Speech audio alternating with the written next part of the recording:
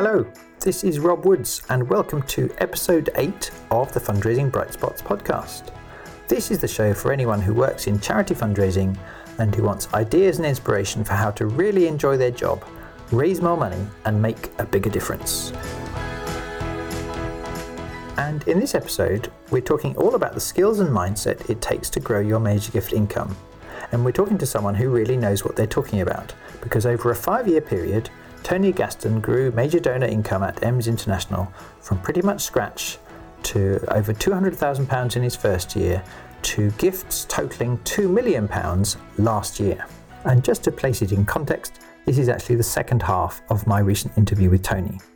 The reason being, I always try to keep each episode to half an hour or less, so that most people can fit that into their commute or to their lunch hour. But Tony had so much wise advice that I couldn't bear to stop recording. So basically, today's episode is the second half of my conversation with Tony, but if you like this one, I really recommend you go back and check out episode 7 as well, as he shares some really inspiring examples to help bring to life certain distinctions about his job that have made all the difference.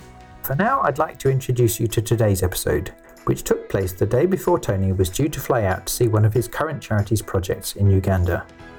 We pick up the conversation at a point where we've been exploring how the beliefs you have about fundraising make a huge difference to your confidence when talking about large gifts.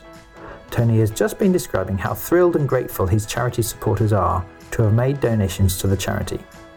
And it's fairly clear to me that knowing this makes Tony feel all the more confident in making future approaches to the donors, because he's seen how great this process is for them as well as for the beneficiaries. This episode of the Fundraising Bright Spots podcast is brought to you by the Bright Spot Members Club. As a practical alternative to one-off conferences and courses whose impact can fade all too quickly, the Members Club is an online resource that gives you ongoing access to a whole library of video training courses, monthly coaching webinars and live training events. It's all designed to help you learn, enjoy your job and raise more money. To join the 300 fundraisers already in the club, or just to find out more, go to brightspotfundraising.co.uk. Part of the challenge of this is early in your career, you may not yet have met many people who are that unequivocally glowing about it. So going in for your early asks, an extra thing that makes it harder is your experience of life is that if someone's given away losing or giving away £50,000 of their own money, they may be feeling poorer, literally and emotionally poorer. Whereas once you've been doing this a while, you notice how truly it satisfies their human needs to contribute and how great that feels. And that also has a side benefit that all your future relationships with donors and asks and offers to donors are easier because you know you're offering them something great rather than taking something away from them. So certainly on our course, we help people get over those emotional hang-ups about the ask by just tuning into the examples in their own life that giving is good for people. Giving is good for me, giving is good for you, and it's also good for someone who's quite a lot richer than us. So focusing on the fact that the act of giving a tool makes the giver happier, not sadder, usually helps with that. But I don't know what other tips you would have to help someone speed up that confidence that I'm not taking, I'm enriching someone's life if I help them. I do wonder sometimes if we sometimes feel like we're asking for the money, and you know that just should that really complicates things. If you think I'm asking you to give 50,000 to me, then absolutely, I'd have a lot of problems with that. But you're not, you know, and I think if you genuinely have the integrity where you're saying, actually, I believe in this organization, and I wish I had 100 grand that I could give to this because it is amazing, and having that kind of passion and integrity that this is something that if I had the money, I would do this as well. And I think it's just saying, okay, look, you're here, and you know, this organization's over here. You should have a look at what this organization is doing because it's truly exceptional. And just, I guess, moving towards that. But yeah, it's definitely something that helps. Yeah, and there's so many elements to this, and the first big strong one I think is to just to understand the fundamental truth that giving is good for people. So if you help someone give more to something they care about, they're going to be emotionally up on the deal rather than down on it. I think that is a big first bit of it. But another bit of it is, I agree, the confidence in the amazing difference your project makes, and that helps you be off the fence. It helps you be more bold and confident in the way you talk about it. And the language, I just noticed the language you used there about something being truly exceptional. That's different from early in my career when I might have said, I really think you should visit this project. It's making a difference. Yeah. And a choice of language, the bolder words, which you can justify, but B, your tone of voice, all of that comes from what you believe about whether donors gain or not, and what you believe about whether this project makes a big difference. And obviously, that's one of the reasons your organization is smart, to allow you tomorrow to fly out and fill up with that conviction. That's it. You have to work on your passion. And I think if you're sitting behind your desk all day, every day, and you're just looking at your emails and you're not actually embedding yourself in the organization that you're working in, I think it's going to be hard to really believe that and have that passion. And I think that what I mean by working in that passion is, take the time to go out. It's not wasted time. It's very valuable just to go out and see the projects, to meet the people that are being impacted, to see the difference. Even if it's a university where you're seeing, okay, what are the research projects that are going on? How is that having a difference in the world? Environmental projects, whatever it might be, whatever the cause of the charity is, there will be things in there that are going to bring passion about, and it's just really locking into those, and even giving what you can towards it as well, and experiencing that from the side of from a donor's perspective is also, I think, quite key. Yeah, that's a really interesting idea. So given that the listener's salary may be considerably less than what they might earn in a commercial sector for some equivalent type of skills, you're observing, even if they could just give a one-off donation or £5 a month to their charity, in addition to the difference that makes, you're saying that can have a knock-on effect on your own feelings and confidence as a fundraiser to stand by your product. Is that what you're saying? Definitely, yeah. I mean, I would never ever advise a director to say to their staff, you must give to our organization or anything like that. But just having that sense of, okay, well, I'm also giving to this. I don't know. For me, it kind of, although I would never say it gives me the confidence that, well, I believe in this enough to give to it. So if I'm going to ask you, Rob, to give to it, maybe I'm not a hypocrite, but am I being true to myself if I'm not willing to also give? And if not, why not? Could be a fair question that you could ask me. Yeah, and apart from anything else, if you do that, give that one-off gift, or try for 3 months giving two or £5 or £10 a month, it can be a really interesting experiment to see what kind of thank you letters you get. Yeah. Do you get a thank you call? So as some level of mystery shopper to experience what is this service like, probably is going to be fascinating, isn't it? It is, and actually, what can be really interesting as well is if you're married, you can put it in your partner's name, because you can always just try and see what it's like from their point of view and ask them, how did you feel when you received that, and just get their feedback, because sometimes being so close to the organization, it's really hard to move yourself away, but your partner has the ability to see that, and also probably knows you well enough that they can maybe speak a few truths that might, the everyday person may not be willing to tell you. So it can be quite a useful trick as well. Yeah. Wise words, certainly worth someone having a think about whether they might like to try that. I've got another question, because I've got a memory of, I think this was probably day 2 or day 3 of that very first program you came on with me. Okay. At the point in the day when people had a chance to share something they'd done differently, or some victory. I remember you telling a really interesting story, and please fill in the details, but the gist of it was meeting a donor who was potentially curious, so let's say £50,000, £75,000 they could invest, and they asked you to put together 2 or 3 proposals.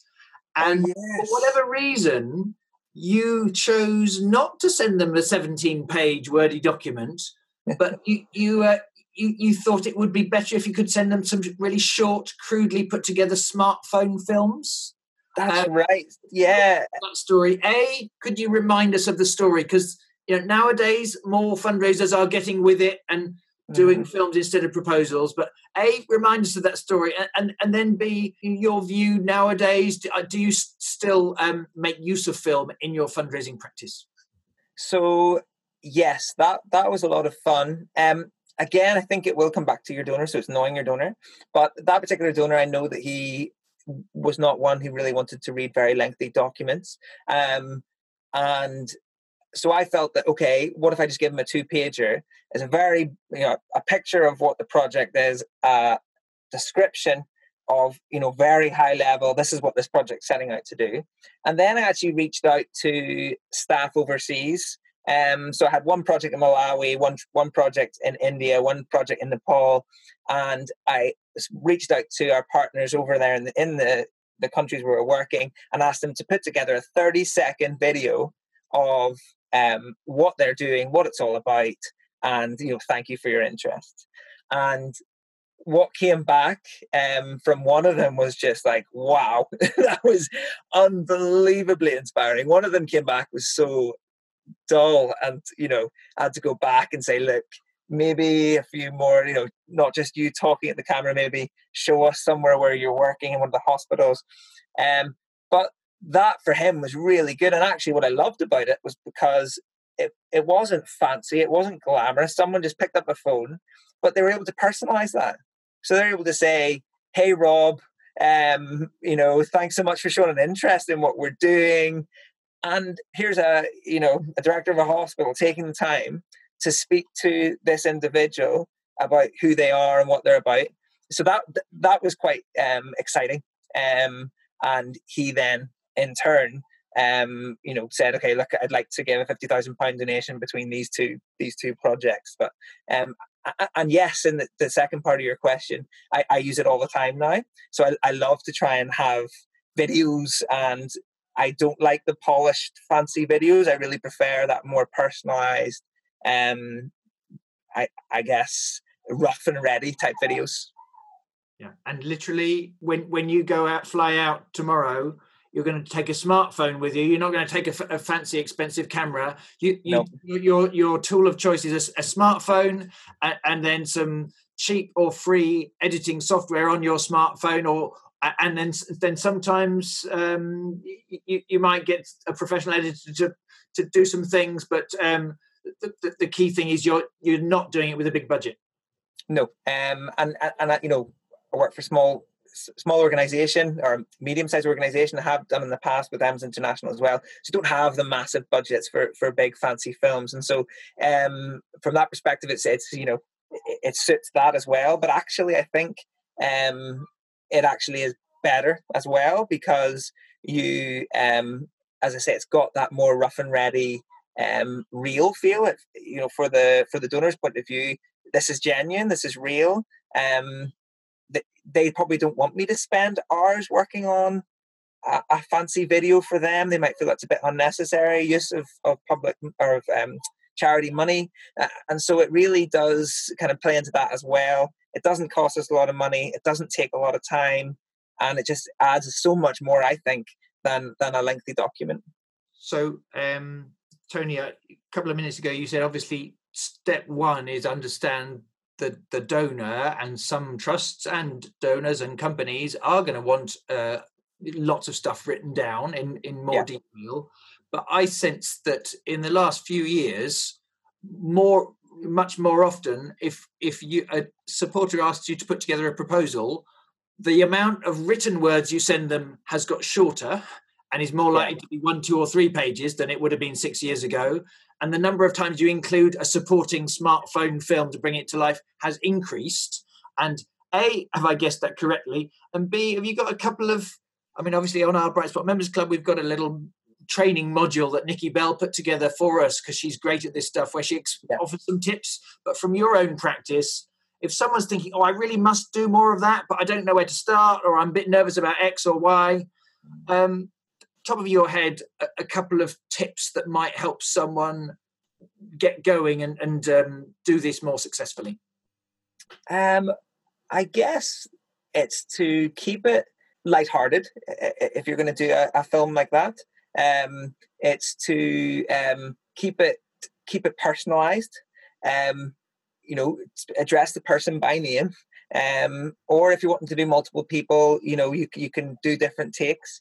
But keeping that personal bit's really, really key. But also just making it more storytelling as well. And don't forget that the same rules apply then to other fundraising type work.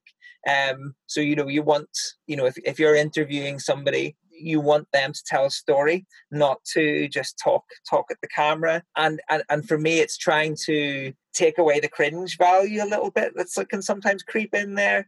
Just making it probably a little bit more matter of fact and say, look, this is what we're doing. This is what we're all about. Thank you so much for showing interest. Kind of keeping it that kind of high level. For the more detailed things, probably best to keep them to a document, and your donor can read them if they choose to, but maybe not keep those in the video because that kind of defeats the purpose of it. That'll be my take on it. Yeah, fantastic top tips. And from learning from Nikki Bell, it seems to me that the skills themselves really are not that hard, and lots of people are using similar skills the way they use their phone in their home life. It's as much about a belief and a confidence that it's appropriate to use your smartphone in this way when you're doing your work. If I may, slightly different kind of question now, Tony, because as you know, for the last couple of years, we've had an online portal where people can learn fundraising skills, get inspired, get stories like these, and it's called Bright Spot Members Club. And you've been a member since pretty early on, I think, for a year or two. Yeah, I mean, I found it really interesting and really, really encouraging for me. I guess the main thing that I really enjoy about having a portal is that sometimes when you go to these fundraising conferences, you get given some really gold nuggets of information, maybe some really amazing stuff.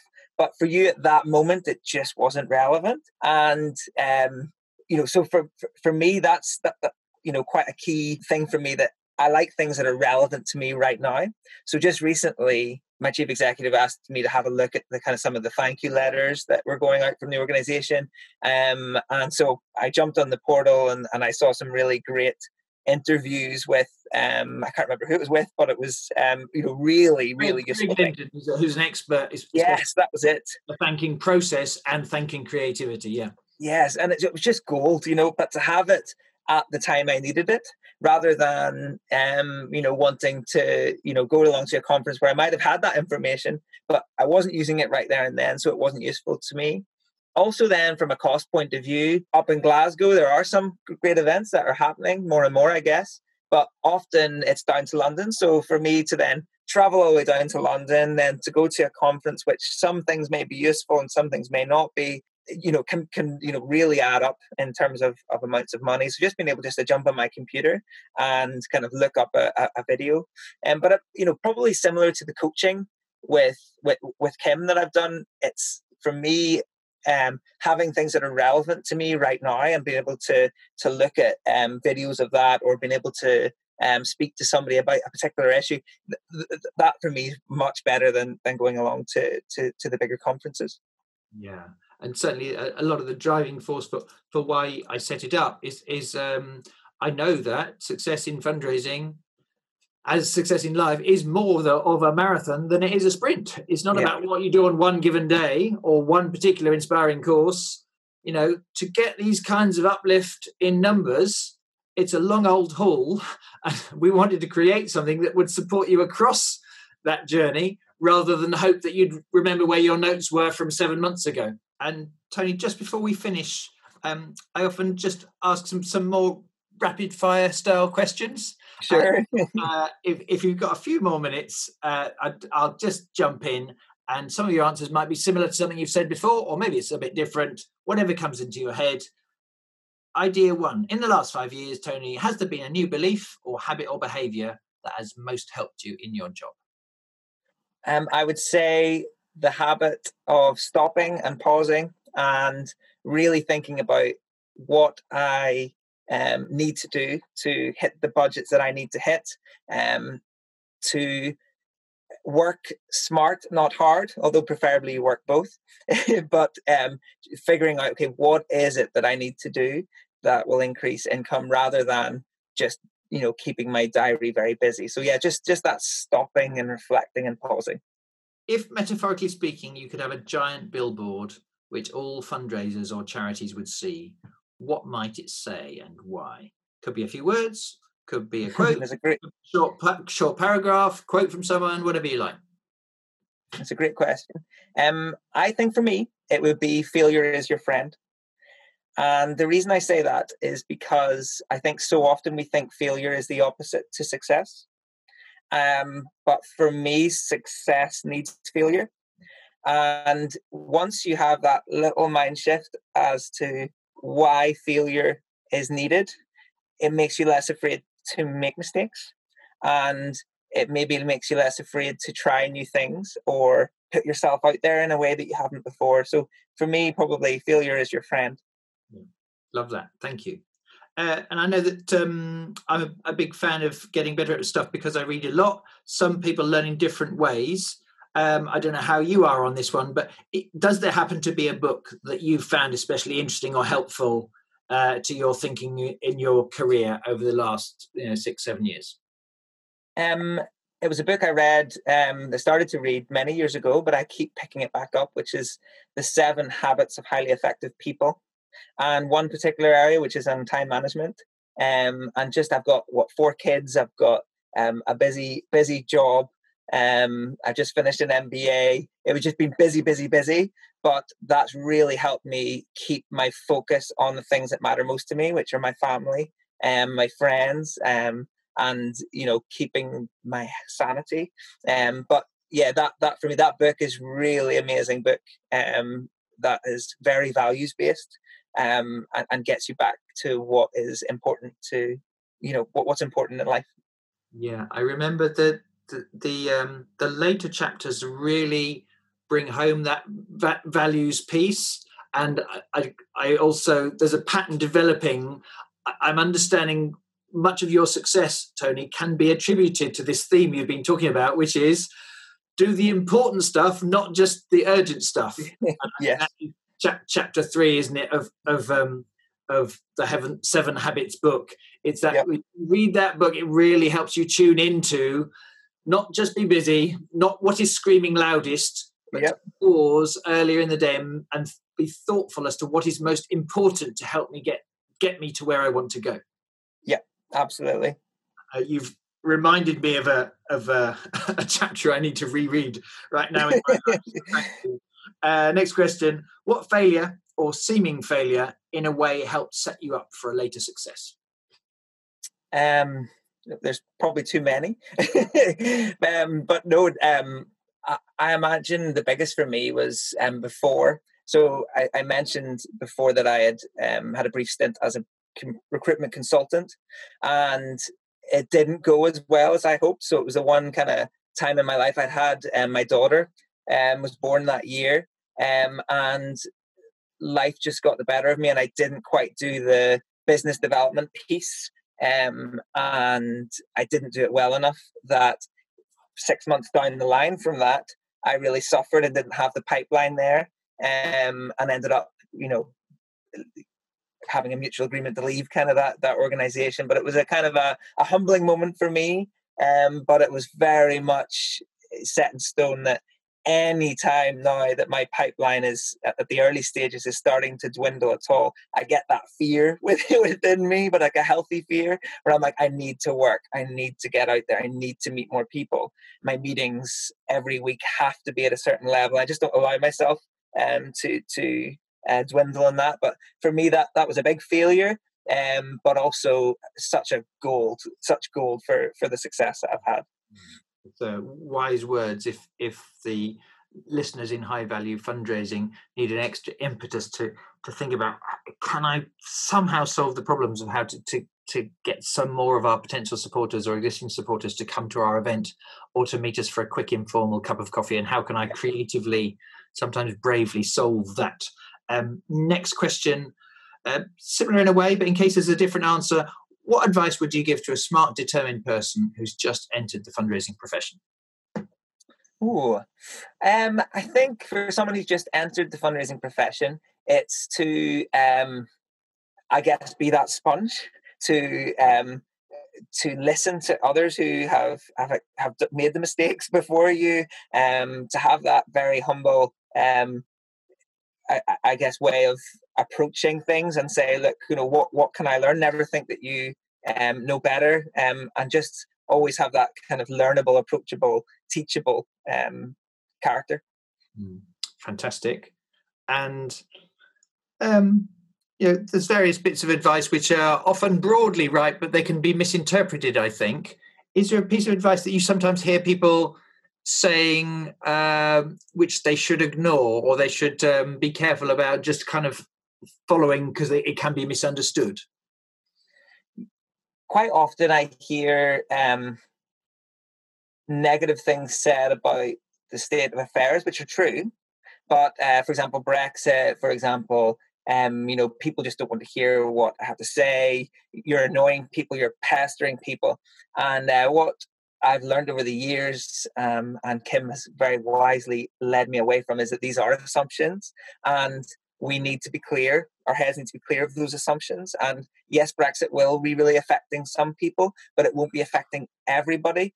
And yes, some people might find it a pest, but actually you might be adding value to somebody else. And so just to clear your assumptions and not believe a lot of the lies that you hear that, everything's doom and gloom, everything's, I'm a pest to everybody, and really challenge those assumptions within yourself. Really helpful, thank you. And finally, I've always seen you as a positive person, a can-do kind of a person who brings a certain energy to training days and to fundraising. But assuming that you're just as mortal as the rest of us, and you sometimes have tough days, setbacks, what do you tend to do to handle stress, to become more resilient, to bounce back when those days happen to you? Yeah, I mean, look, you can't do fundraising without having a lot of rejection and a lot of days where things just don't go your way. So, for me, for me personally, it's exercise. So for me, it's getting out and having a run, bike ride. I cycle to work, so it's just I'll take all my anger and frustration out on my bike. Which is probably good for the kids when I get home as well. But it's just that sense of, for me, just having that outlet and having that place to put my frustration and that stress. And also just to remember to have that big picture, just to remember that, that failure is your friend, and that you will, it's not the end of the world. But yeah, that definitely helps me, is to get out and get on the bike and pedal fast. Keep going. Great. So, Tony, so many helpful stories, bits of wise advice. I really appreciate the time you've taken to bring some of these lessons you've learned to life for us in this way. So we need to finish fairly soon, because you've got a pack ready for tomorrow, apart from anything else. Yeah. But if people want to get in touch, are you on LinkedIn or are you on Twitter? How might some people send you a question or send you some feedback? Yeah, I'm useless in the world of Twitter. I think I do have an account, but I never use it. But yes, LinkedIn, you can get in contact with me there. Yeah, sure. And yeah, I'm always happy to hear from anybody. I hope it has been helpful for some people. I don't know. But yes, there's definitely things that I've learned that it's always good to be able to pass on. But believe me, Tony, some really interesting lessons you've a learned and b eloquently brought to life with some of your examples. So thank you so much. And also the last thing I'm left with is a sense in you that although you're better at this skill than you were 6 or 7 years ago, you're really clear that we're all just on a journey, and that applies to you as much as anyone else. In spite of the fact that the numbers really are showing that you're more successful and skillful than you used to be. So I love that humble attitude to carry on learning, that comes across really clearly. And thank you so much for making time to share those ideas. I look forward to catching up at another time soon and hear the latest instalment of how you're getting on in your new role. But until that time, Tony Gaston, thank you so much for appearing on the podcast. Oh, thank you, Rob, and thank you for thinking of me, and thank you for having me. Well, I hope you enjoyed this second part of the interview I did with Tony Gaston. If you liked it, do check out the first half in episode 7, as there are some really good tips and stories there too. If you'd like to see a summary of both episodes, you can find those in the episode notes in the blog and podcast section of our website, Bright Spot Fundraising. And if you found today's episode helpful, I'd be incredibly grateful if you could leave a review or share it with other people, so that these sessions can help more and more fundraisers. And in case you're curious about the Bright Spot Members Club, or the coaching, or the Major Gifts Mastery Program that Tony refers to in these episodes, all that information is on brightspotfundraising.co.uk.